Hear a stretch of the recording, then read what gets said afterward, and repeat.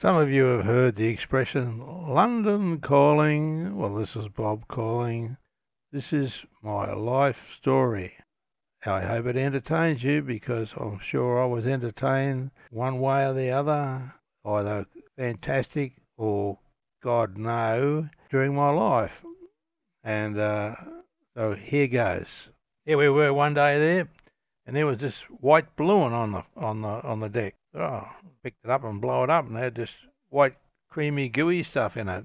That didn't worry us. So we persisted in trying to blow it up, each having a turn. Along come this copper, because there was a police station down one end of the woodyard and on Orong Road, and he come walking past, seeing what we're doing.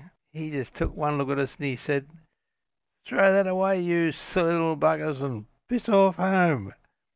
It took me years to, when I think back what we actually done. We probably ingested someone else's DNA. One camp, we were cooking our corned beef, and we were taking the corned beef out, and we are going to put a stick under the handle of this big Dixie, they called it, a big oval billy, probably held a couple of gallons of boiling water. And this other kid and myself got the stick underneath it, and we're taking it off the fire, and we're going to go and tip it out, into the bush. And we had an accident. It tipped all over my foot.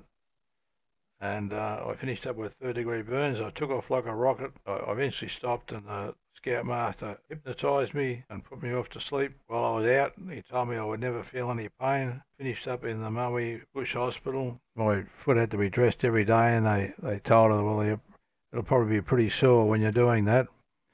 Well, never ever was, so the hypnosis really, really worked.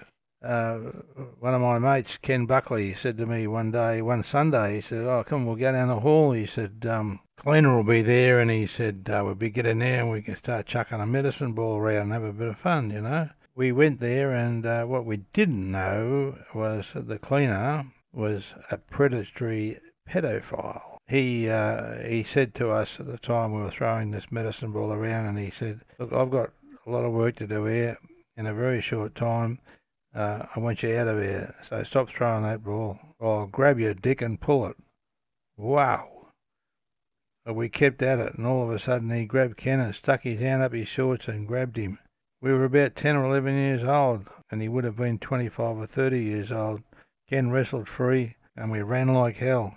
I'll tell you what, I don't know who was the fastest, but it was the biggest fright we ever had in our life.